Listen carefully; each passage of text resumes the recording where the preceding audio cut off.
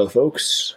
Welcome back to another episode of Three Walls and BLP. What's up, Mike? With me, as always, is Matt Bianco.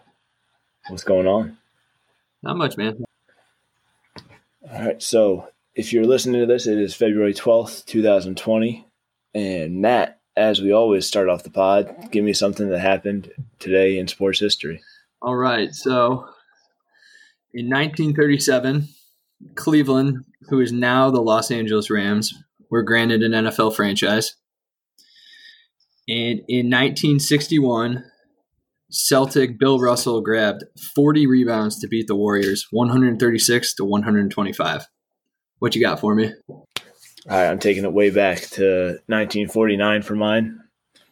In 1949, in ice hockey, Team Canada took the ice against Team Denmark, and the final score was a whopping 47-0 in favor of the Canadians. And also, in 1982, keeping it hockey themed here, Wayne Gretzky scored his 153rd point of the season, tying an NHL record. He ended that season with 196 points, which was 72 more than second place for points. Goodness, the great one. He was pretty good. Pretty good. All right. So we're kind of rolling. Mike, one thing I want to introduce to the pod, and I know this is actually going to filter into something that a lot of our listeners, and shout out to our listeners, thanks for the support. A lot of our listeners have reached out to get a little bit of backstory. So something I want to add as we start to bring on friends, family, guests, people who are in business with us, as we start to expand the podcast, I think one of the best ways to start it, just kind of get everybody warmed up, is to do a little six-pack of questions.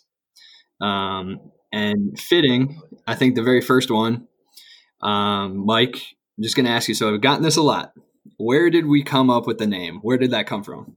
I've definitely gotten this question a lot too. And when you say the name, we're talking about Three Walls and the BLP here, the title, the name of the podcast.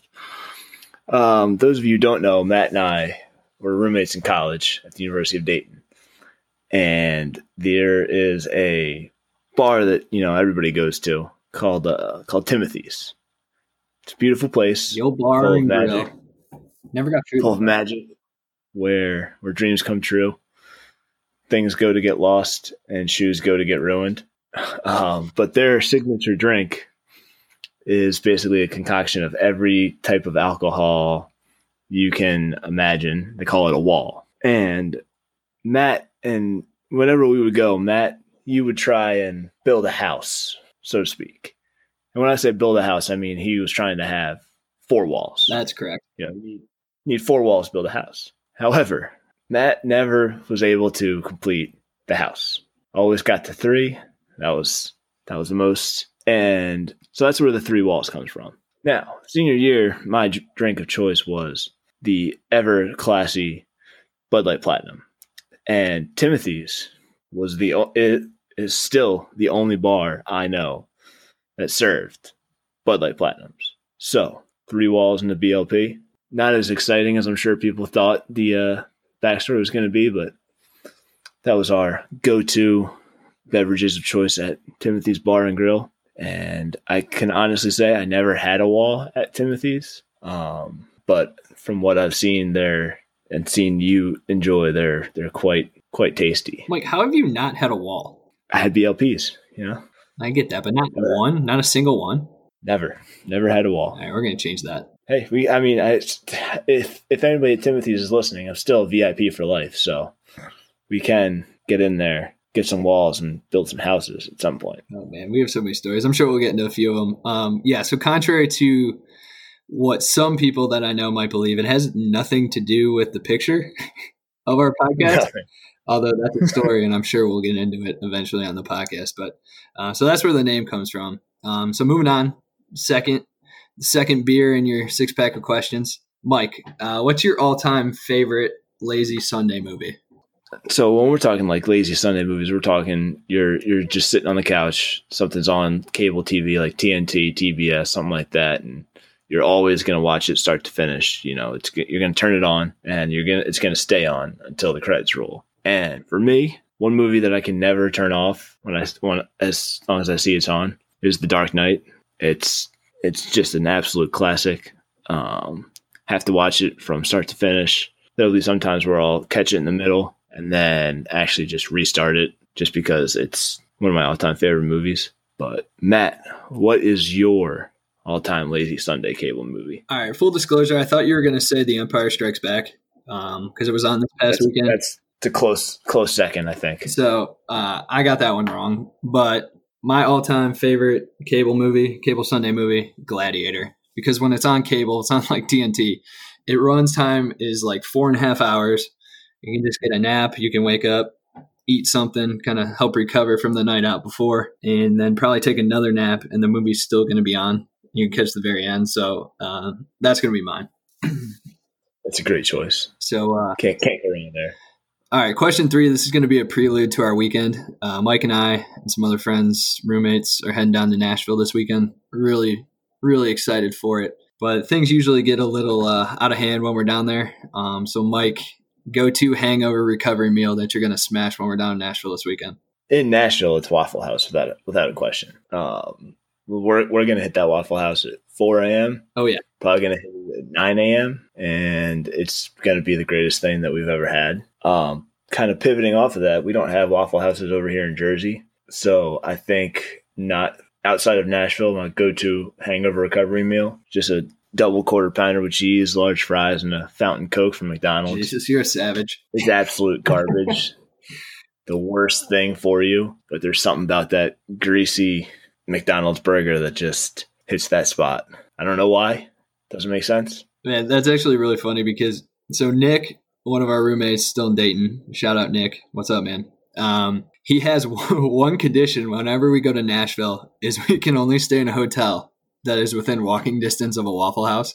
So this weekend, the Waffle House is approximately 60 steps outside of the entrance to the hotel. So, Nick, that one's for you. Come prepared. Come hungry. See you on Friday. Question 4, Mike. I'm going to skip over mine because I honestly don't even know. My hungover recovery is just a lot of sleep. And eventually, once stomach settles, we'll eat whatever's in the fridge. I'm not going to lie. Question 4, though. Favorite 90s song? Oh.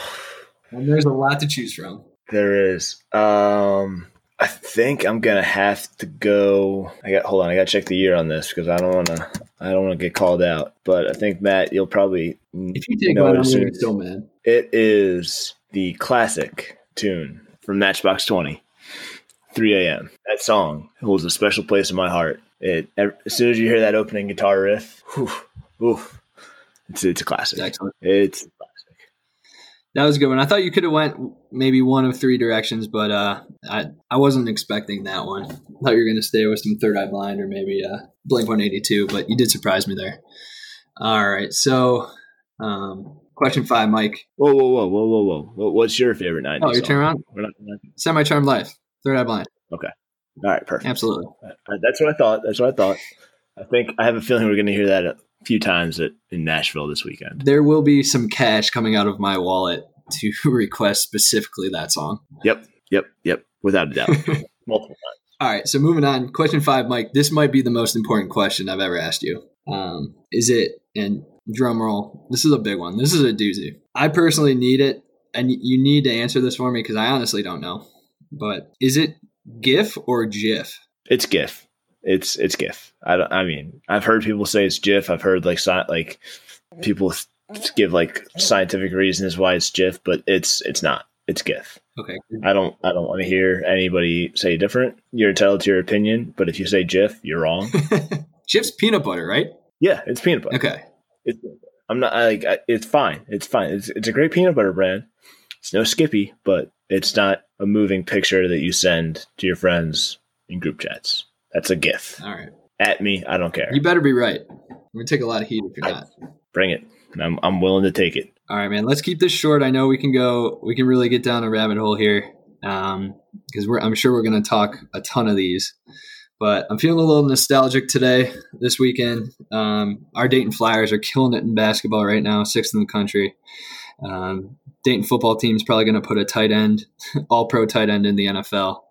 Best of luck, Troutman. But good things happening. All things UD, all things good things. But give us a real quick one, maybe just even a little tease if you want. But give me your favorite UD story. I'm going to keep it brief. I'm going to tease it so we can come back to it a little bit later on. Okay. But favorite UD story that will stick with me forever is breaking your front door junior year, kicking it in. Okay, so prelude to that, what were we doing? Well, I don't want to get too much into it, but we were watching NCAA tournament games. It was in the middle of our Elite Eight run. I think it was the first round game, mayy. I think so. We'll get into it later on, but kicking your front door in, busting it in, number one for me, for sure. So all I have to do, and I'm not going to get too far down a rabbit hole, shout out Tyler Starkey, Steve Hall, and all of the shenanigans in our pregame, during game, and postgame rituals for Dayton Flyers tournament basketball. I cut some years off my life, but it was totally worth it. So true. Totally worth it. So, you guys are listening. Hope you're doing well. Talk to you here soon. But, Mike, I'm going to turn it over to you. I know this past weekend was something that you really look forward to throughout the year. This is kind of your niche with the pod, so I'm going to turn it over to you. All right. So, this is definitely my portion of the pod. Matt, you're a big movie guy, but not as much as me. On your level, man. I think I've seen probably like 55 movies in theaters this year, something like that. So you could say I'm a big fan. But this past Sunday was the Oscars, which is basically the Super Bowl for entertainment industry, stuff like that. Great show. I'll get into a couple of the big winners and stuff like that in a little bit here, but wanted to play a little quick game here. I'm going to give very broad descriptions of the Best Picture noms. And Matt, I want you to give me a scale of 1 to 10, how likely you would be to see it. Okay. Granted, you might have seen some of these, but just kind of roll with me on it. Okay. Sounds good. All right. First one I'm going to give is movie about two guys on a road trip. Not really a road trip. Two guys on an adventure through a foreign land. Matt, what is your likelihood to see this movie, and can you guess the movie I'm speaking of? Hold on. Based off of what you just told me, how likely am I to see this movie? Well, given your very descriptive layout of this film, probably a 3. Okay. But I think I know what movie you're referring to. And what is that? Is it 1917? It is. It's 1917. Okay. I think you've seen that one, so I had. It's actually probably, and we discussed how much we enjoyed that movie and how classic it was. But I thought it was excellent. Yeah, phenomenal, absolutely amazing. Worthy of all 10 nominations it got. But okay, moving on to the next movie. This one is about a man in a city and he suffers from mental illness and tries to discover who he truly is. Matt, likelihood to see that 1 to 10. And what movie is it? Gotcha. That sounds like it's going to keep me on edge. Probably not in a good way, but maybe a 5. Okay. All right. Based off of your description. Mm-hmm. And what movie do you think it is? Are you referring to Joker? I am. Okay. Right. So I have not seen Joker yet, so you're going to have to carry this part. Joker, I mean, it was one of the better movies of the year, in my opinion. Joaquin Phoenix won Best Actor for it. He completely put himself in the role and did some crazy things to his body to get in character. And it was honestly one of the best performances I've seen in a while. New take on a classic character, completely different direction from past Jokers. But yeah, definitely one of the top movies from the year that I think everyone should take a peek at.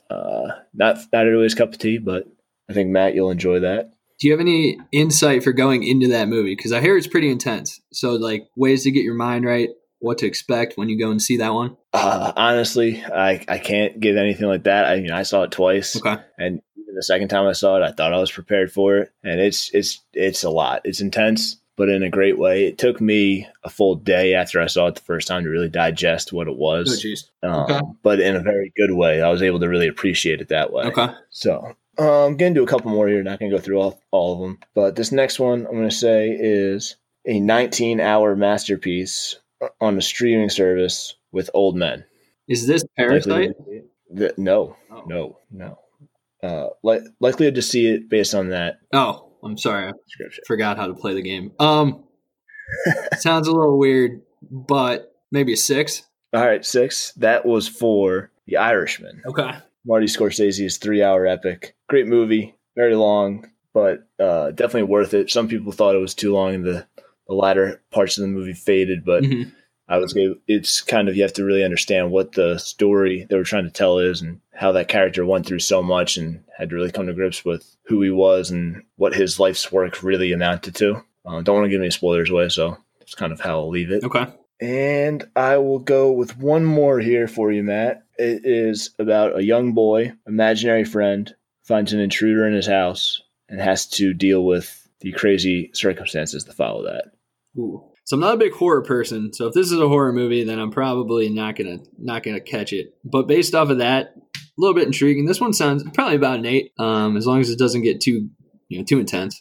All right, 8. I like that. It's not a horror film at all. It is Jojo Rabbit, the Taika Waititi movie about a young boy in the Hitler Youth whose imaginary friend is Adolf Hitler. Whoa. And discovers that his mom is hiding a Jewish girl in their house. It was a very funny movie, very well written, kind of a very risky movie to try and make in today's time. But I think they executed it very well and kind of gave it kind of a lighthearted spin on it. Yeah, that's Jojo Rabbit. Very much not a horror film. Oh, okay. But I'm happy I was able to fool you there. All right, that's all the movies I wanted to kind of give you as a test there. I'll kind of go into a little bit of a recap. Big winners. Like I said, Joaquin Phoenix won Best Actor for Joker. 1917 won cinematography, very well deserved with the tracking shots they did, the one shots. I've never seen a movie shot that way so successfully, where you feel like you're on that adventure with the characters, and you're on the edge of your seat, and the movie ends, and you let out a sigh, and you're like, "Whew, all right, we're done. We made it." Matt, I think you kind of had similar thoughts on that one. If you kind of want to give a couple, blurbs there. Trying to just remember about the movie. I just remember being on the edge of my seat the entire time.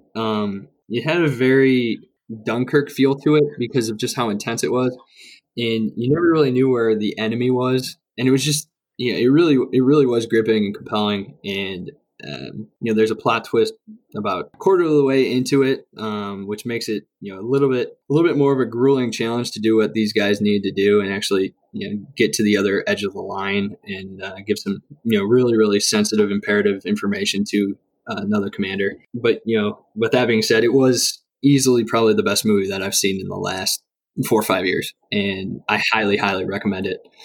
For anyone who hasn't seen it, the cinematography of it is incredible. I'm not a real big film nerd, but the way they made it seem like it was one long continuous shot and you're along the journey with these guys.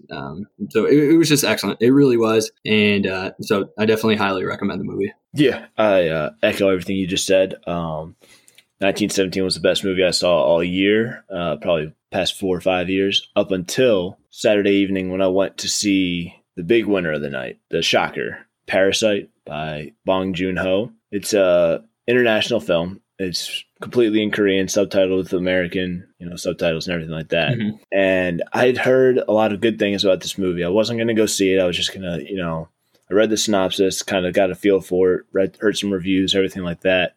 And I wasn't going to see it. I was like, you know what? This doesn't seem like it's my thing. I hate foreign films. But it started racking up this notoriety, winning awards and things like that. And I was like, man, if it's winning, Best Picture, like the BAFTAs and things like that, it's got to be worthwhile. So Saturday evening, I went to go see it. And honestly, this was the most perfect movie I saw all year. The best picture I've seen in the past 5 to 6 years. Completely well-deserving of all the awards it got. I can't even compare it to another film. It's so unique, the way it was written, the way it was shot, the way it was edited. It was just genius. I don't like using that, but absolutely genius. Mm-hmm. Complete masterpiece. Kind of try and give a little bit of synopsis here, but it's tough to describe. It takes place in Korea. Follows 2 families. One family is very rich and wealthy and very naive to, kind of the outside world. And the other family is very, very, very poor, very unfortunate. I mean, the opening scene is the family trying to locate free Wi-Fi to check emails and things like that, where their power's turned off and everything like that. So it's kind of gives you 2 very opposite ends of the spectrum. And the film just follows how these 2 families intertwine and their lives completely change from couple interactions like that. So highly recommend it. It's foreign, it gets kind of a bad stigma in the States, having to read the movie you're watching, but this is gripping. It's enthralling. I thoroughly enjoyed it, and as soon as it won, best director, best picture, best foreign film, it felt like I had never been more excited for a movie to win an award. Also won me some money betting on the Oscars, so shout out them. But we'll kind of wrap up Oscar talk there. A little quick Oscars recap corner there. But Matt, we had football this past weekend. Real football. We did, and we're going to touch on that a little bit. I have to commend you. You texted me earlier today and said you could talk about Parasite for about 6 hours, and you made me tell you to keep it to about 3 minutes.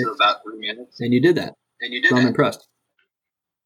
Yeah, I mean, I could do a full podcast series on Parasite, but I'm not going to do that. That's spinoff. Easier? No. Maybe. Moving on. But, definitely. Yeah, back to football. Definitely. It ended. We did a recap show of the Super Bowl, and now we got some XFL. A little different. Obviously, like, it needs to be a unique product, and I think they're going towards it.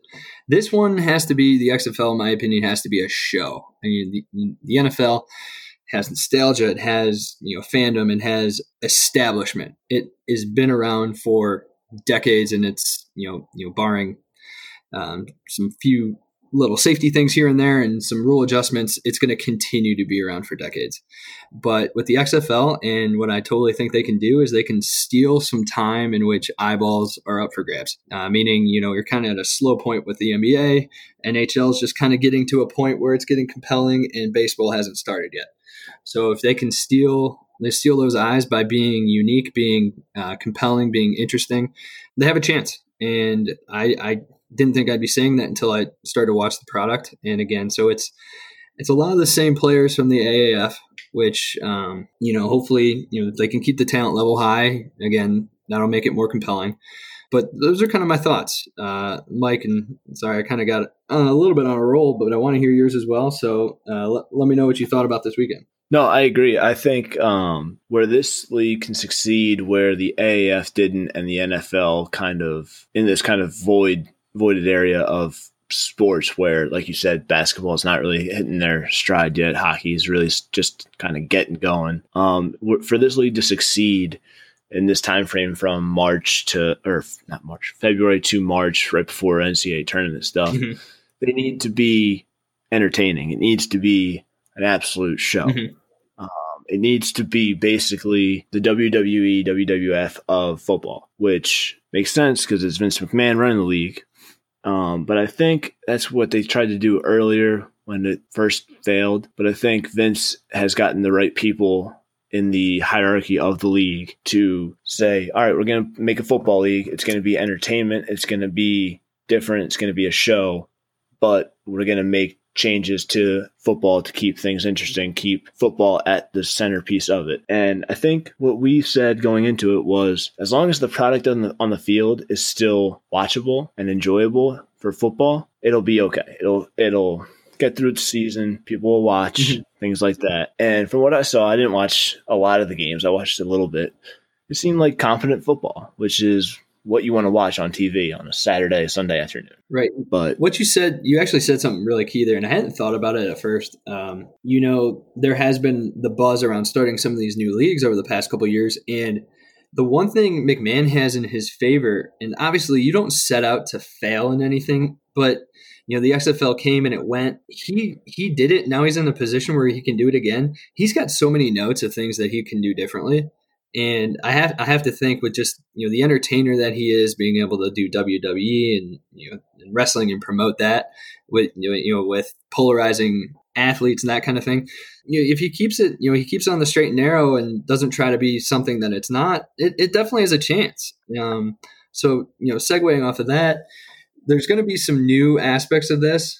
And, if you're the NFL, you're probably watching it closely, kind of thinking, what can we bring? What can we adopt? What things can we actually take idea-wise and bring it into the NFL that might, one, make the game safer, a little bit more interesting, but also keep it true to its nature, true to its roots of what it is. So do you think there's anything that they can maybe steal from what the XFL is trying to do? I think there's definitely some things that they can steal. I think the main thing that you touched on for like player safety and entertainment value and keeping like the league in a good spot is the kickoff rules that the XFL is instituting. Correct me if I'm wrong, but the players can't move until the ball is caught by the receiver. Is that right, Matt? So yeah, the returner, it has to be caught, but I also think I'll double check this and verify it for next week, but I think the ball has to get kicked past the 20. So there has to be a little bit of separation between the kickoff team as well as the return guy. But as soon as that's caught, and as long as it's at a certain depth in the field, then they can return. But the players are lined up as if it's the beginning of a punt where there's only about 5 yards of separation, as opposed to 30, 40, 45 plus on a rundown that is the way the NFL does the kickoff, which ultimately is only going to keep player safety at a premium. Yeah, definitely. And I think anybody that watches football or knows football or anything like that knows that kickoffs, punts, things like that are some of the most dangerous plays in the game. You've got guys in the NFL that are running full steam for a couple of seconds at a guy that's stationary, and it's basically a sitting duck. So I think, and the NFL's tried to make some changes to keep it safe where you can't really get as much of a running start. They backed it up a little bit. There's no more two-man wedges, stuff like that. But I think this is the most attainable rule that they can take from the XFL and adopt into their own, because it's keeping players safer. It's not completely taking the kickoff out of the game, but it's just tweaking it a little bit to keep the entertainment value up, but keep the product on the field secure. And the product on the field is the players. Right.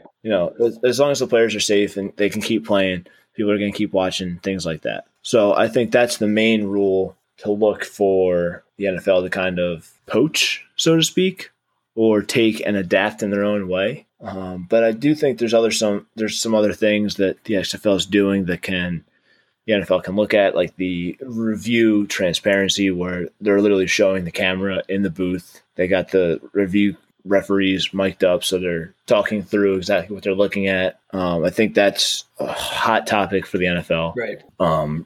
Like the reviews, what's going on, what they're looking at. So I think that's definitely something that the NFL can look at. Matt, what else do you think that the NFL can kind of poach or take and tweak and adjust to themselves? So, and it's probably not going to be glaring. It's not going to be anything that comes out of it in the first weekend, but, the NFL and football in general is kind of a copycat sport. Look about 10, 15 years ago where the NFL adopted the Wildcat. So I think that's where, some of the NFL is going to start to change a little bit, is, if maybe something sticks in the XFL as far as, formations and strategy, that's something that they might steal on. It's kind of broad, open-ended, because I didn't see anything this past weekend that they can. But as it develops and continues down the next couple of weeks, don't be surprised if something comes out of it that maybe, some of these more talented teams like maybe the Chiefs or the Ravens, the Houston Texans, some of these guys with some athletes on offense can start to incorporate. So obviously, a little open ended, but that's kind of where I see it. Have to imagine Bill Belichick sitting at home somewhere saying, "All right, let's see if these guys have anything good that I can steal." So yeah, absolutely. I mean, it's definitely a copycat league, copycat sport. So I think the NFL is watching this with keen eyes to just be like, all right, what are they doing well? What are they doing wrong? What are we doing well? What are we doing wrong? Where do they overlap? And how can we kind of mold the two into a better product? So it's definitely going to be interesting to watch going forward. I think as long as the product stays as competitive and interesting as it was in week one, that this league can, knock on wood, make it an entire season. Which shouldn't be the goal, but we saw this with the XFL last time. We saw it with the AAF last year. It's tough. It's people like their NFL, they like their football the way they know it, and it's people are hesitant to change. But I'm interested. I hope it succeeds. Like I said last pod, it's more football is good football. I do want to get your thoughts on the broadcasting changes where they're literally interviewing players after a play happens on the sidelines. Yeah, so that, I kind of expected it. So again, look at the roots of the guy who's running the league and what he knows. Turn this into a show. Turn this into a Vegas show, a WWE wrestling show. Just put these players, put the merchandise in front of everybody, and I think that's what's going to be polarizing. It was with the original XFL, so if they can only do that now and capitalize on that, you might see it start to develop into like live tweeting, and obviously with gambling getting into things, there might be little aspects and things that they can pick and choose and start to develop with some of the player interviews, coaches interviews as they move down the road. So I'm all for it. I think it's really cool. You get just a real fresh perspective of what's going on during the game. Something that unless you're really keen on some of the announcers in the NFL, it's just not something you get. So that I got to be honest, Mike, I really like that aspect of it. What about you? Yeah, I think it's interesting. I think they're going to have the bleep button ready to go because I think there were some instances already this weekend where players are in the heat of the moment, heat of battle, come off the sidelines, and you got a reporter shoving a mic in your face, and you're just like, you're all fired up, and you're just, I heard some F-bombs and stuff like that. But it's definitely something interesting. I think the funniest part of it this past weekend was, I forget which game it was, but they literally interviewed a kicker after he missed a kick. And they were like, so like, what happened? And the kicker was like, I missed it.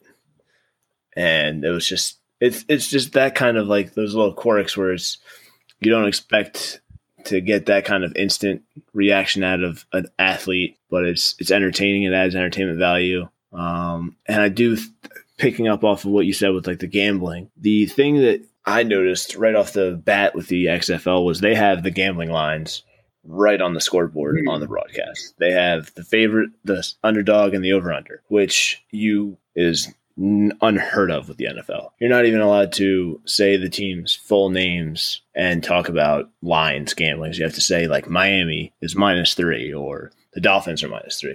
It's so, there's such red tape with that I think seeing that on a broadcast was kind of refreshing. And as gambling becomes legal in more states and gains more notoriety, the NFL is going to have to look into how do we want to get involved? How do we want to get it, control it, and push it out to the fans? Because along with fantasy football, that's probably the most popular thing that goes into watching football, I think. But any other thoughts on the XFL that you like? You're worried about anything like that? I have a proposed rule or proposed aspect to the XFL that I think would really catch on. So just as they're allowed to interview the kicker after he misses a kick, that team, whoever's on that team, should be able to hit their kicker in the back with a chair.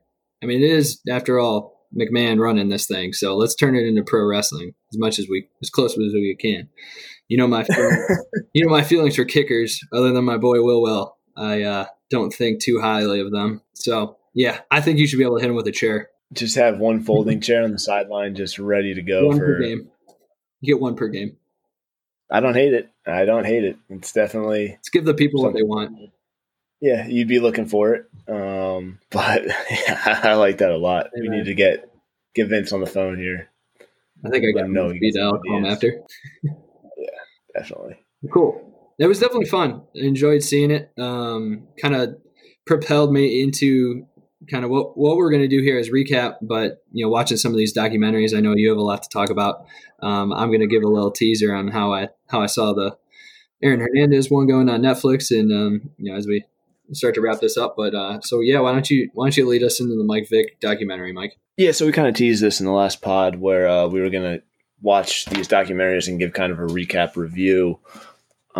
This week, we kind of midweek decided to do something a little bit different, whereas Matt was going to watch one, I was going to watch the other, and just kind of give our thoughts on that. Matt watched the Aaron Hernandez Netflix documentary.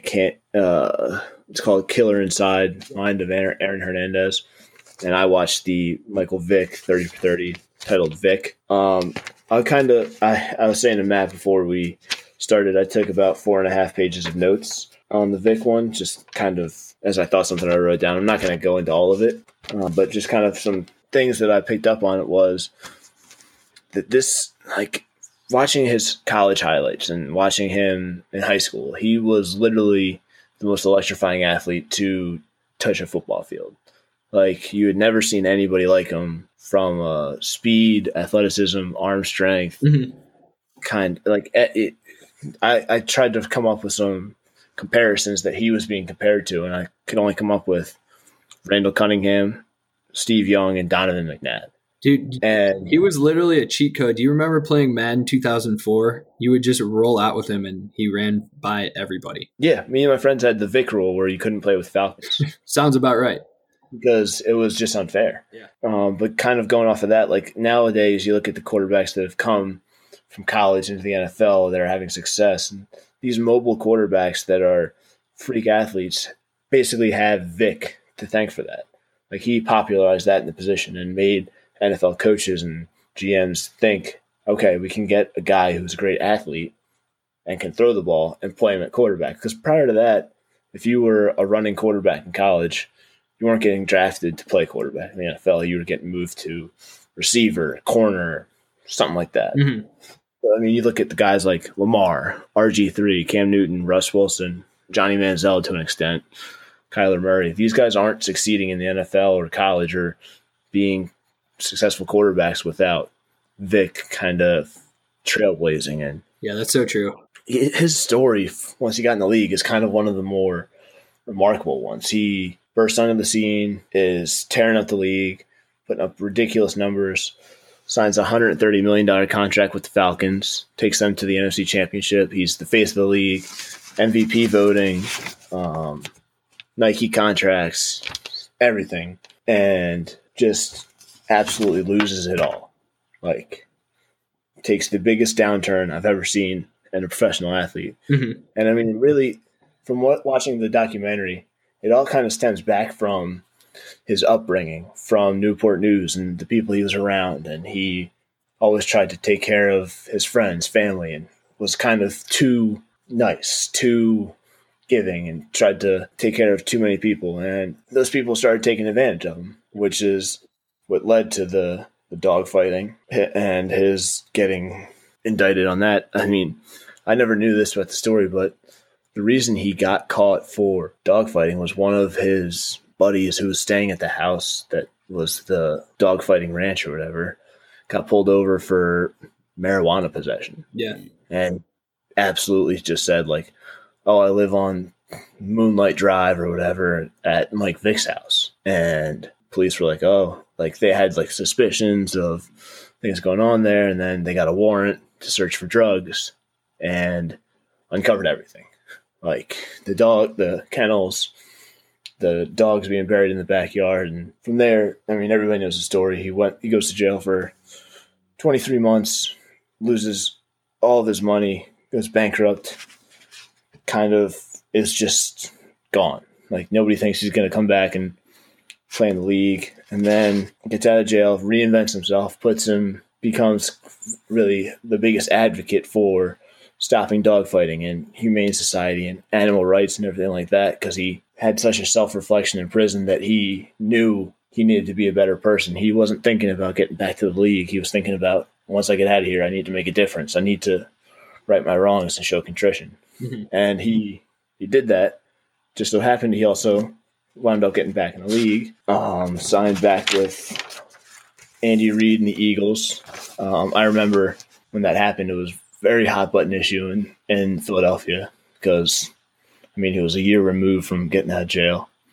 And, you know, the protests outside the practice facility saying, you know, like, how can you sign somebody like this? But it was honestly all a tribute of like Andy Reid and Jeffrey Lurie being like, this guy did his time, paid his penance, reinvented himself, is not an upstanding citizen, but is on the right track. Why not give him a shot? Why not bring him in, be a third string, be a backup? I don't think they anticipated that he was going to take the league by storm like he did in 2010. Yeah. That season was one of the most remarkable stat seasons I've ever seen from a quarterback. I mean, you think about that Monday Night Football game in Washington, completely unbelievable. I think he had like 300 yards passing, 85 yards rushing, 4 touchdowns passing, two rushing touchdowns, like video game numbers. He was back to the old Vick. But, I mean, then from there, his career kind of stymied, started getting hurt too much and body breaking down, and he was getting slower, the league was getting faster, stuff like that. So it's kind of, looking from the outside, you didn't expect his career to go so far down. And then once it goes so far down, to be able to come back up at all. Mm-hmm. And I think it's one of the greatest comeback stories in not just sports history, but, like human history kind of, because he not only got back to his career, but he reinvented himself and started putting his efforts to good use and really making a difference. And I think that's, one of the more remarkable things that a person can do, realize they messed up, throw themselves into the cause that they screwed up, and, try and make a difference and sit and bring awareness to it. Mm-hmm. But the documentary was phenomenal. I absolutely recommend it. It's 2 parts. I think it's an hour 45 each episode. But I mean, it's an ESPN 30 for 30. They're always fantastic. But I absolutely recommend that any football fan, any sports fan, or someone that had opinions on Mike Vick, take the time and watch it and kind of get a new perspective and really see the ins and outs of who he was, where he came from, and who he is now. I did want to ask you a question. So people watching this and just kind of your overall opinion. And obviously, like, this is strictly hypothetical. There's no way of proving this. But say he didn't have the scandal. He didn't have to, there was no jail time. There was no, no missing of the league. He didn't have to leave the NFL. He was able to play his career all the way through whatever might have happened. Obviously, can't say no injuries. But do you think, based off of what he did outside of all of that, do you think he was a disappointment, or do you think he actually maxed out on everything he was going to do in the NFL? I mean, that's one of the great what ifs in NFL history, I think. I would say he maxed out, just based off of what we did see, because prior to the scandal, he was relying on being the best athlete, being fast, being able to beat everybody one-on-one. Mm-hmm. He wasn't really a good quarterback. He wasn't reading defenses. He wasn't learning the playbook. He didn't know how to manipulate defenses with his eyes, throw people open, anything like that. And I think his stepping away from the league and having to reflect and kind of reinvent himself as a player kind of made him a better quarterback. I think he wasn't a quarterback before. He was an athlete who could throw. And then by the time he retired, he was one of the, you think of him as one of the better quarterbacks in NFL history. I mean, never won a Super Bowl, never made it to a Super Bowl, but neither did Dan Marino, neither did, however many others. I think he made the most out of his talent given the circumstances that he was in, if that makes sense. Okay. Yeah, that makes sense. And I'm on the same theme too, where I think that was going to be his story. I think that was about as far as he was going to go, even though, unfortunately, all the off the field stuff, and no knock to him. Like, I think some people say this and it's like, oh my gosh, how could you say that? Like, he would have won a title, but I don't think he would have won a Super Bowl, but that's no knock on him. I mean, it takes a lot of pieces to come together to win a Super Bowl. But as far as being one of the most talented guys to play the game of football, I think you put him in the short list. So, but that's awesome, man. Great recap. I'm looking forward to finishing it. My assignment, for this podcast was to go over the Aaron Hernandez one. And so you said something that really resonated with, Mike Vick being kind of one of the most deep and long falls that any athlete can make come until about 2014, when the Aaron Hernandez thing happened. So the documentary, just kind of my overview, and Rotten Tomatoes gave it an 80%. I'm pretty spot on with that. Like, I'm in agreement with that. I think it's well put together. I will say there's little aspects of the way it's shot that I didn't like. It dropped some bombs in the first episode that I'm going to leave up for anyone who wants to see it. I'm not going to play spoiler. The way they recorded some of the phone conversations he had from in jail and outside of jail with people close to him, I think it could have been done a little bit better and put together a little bit better. But that's just my opinion. Take that for what it's worth. But overall, I mean, the story is incredible. It's incredibly sad, but it's just a wild story where when this guy came into the NFL, he came in alongside Rob Gronkowski, who is probably the most well-known player of the last 15 years as far as his antics off the field, but he never got into trouble. Rob Gronkowski was a partier. The Patriots, when they drafted these guys and brought them into the league, thought they were going to have to worry about Rob Gronkowski and what he was doing outside, and they'd have to monitor him and make sure he was on the straight and narrow. What they didn't know was everything that was going on behind the scenes with Aaron Hernandez. So it's a crazy story. One of the things that I thought the documentary did really well was honor the victims. So obviously, Aaron Hernandez was charged with two different cases of homicide, one a double murder and then one a murder in cold blood, sentenced to life in prison, and then his life ended in prison. So that's kind of the end of the story, but just how it all comes together is it's so bizarre. It's bizarre just because, in the way, I think the dates in which he was ultimately convicted for killing the first two victims. So his first murder charge was 3 months before he signed his 5-year, $40 million contract extension. Yeah. But nobody knew about it. It's wild. It's just absolutely wild. It's almost like you're watching a movie just unfold in real life. And the Netflix series does a great job of doing it. It brings in some childhood friends, kind of gives you the backstory. It touches a little bit into the health and the well-being of him as far as what CTE is. And I'm not going to get too into that. Mike, my feelings on that. I don't think it really applies in this case, but people get paid to defend their client, so they'll do just about whatever they can. But so I will say, honestly, there are 3 1 hour or 1 hour and 5 minute episodes on Netflix. You can watch it over the course of a week. It was good. It was good. It really, again, kind of honors the victims and their families, I think, in a decent way, about as well as a documentary can. But then also sheds light on a story that, is compelling. It's tragic. It's disgusting. It's all kinds of things just wrapped into one. So there's also a book that you can read if you're more of that kind of interest person. James Patterson. It's called The All-American Murder: The Rise and Fall of Aaron Hernandez. It's a really easy read. I read it a couple months ago, kind of breezed through it, but it gives you the ins and the outs as a way, if you're not behind a computer or TV, if you want to catch up on it and kind of learn the story, that's another way to do it. So, we kind of rolled through that. That was fun. That was great. If it's all right with you, shout out to all of our listeners. If one of you in the next week or so, the first person to let me know what the song was that we played at the very beginning, we'll throw you some merch your way. Tell your friends, your family. If you want to get on the pod, let us know. Reach out to Mike. He kind of spearheads this whole thing. He's the content creator. Reach out to him. And we'd love to have you guys on and throw us any feedback that you think help us improve this, and just stay on for the ride. This has been fun. I know we're only 3 episodes in, Mike, but this has been really fun. Yeah, kind of just echoing off of that.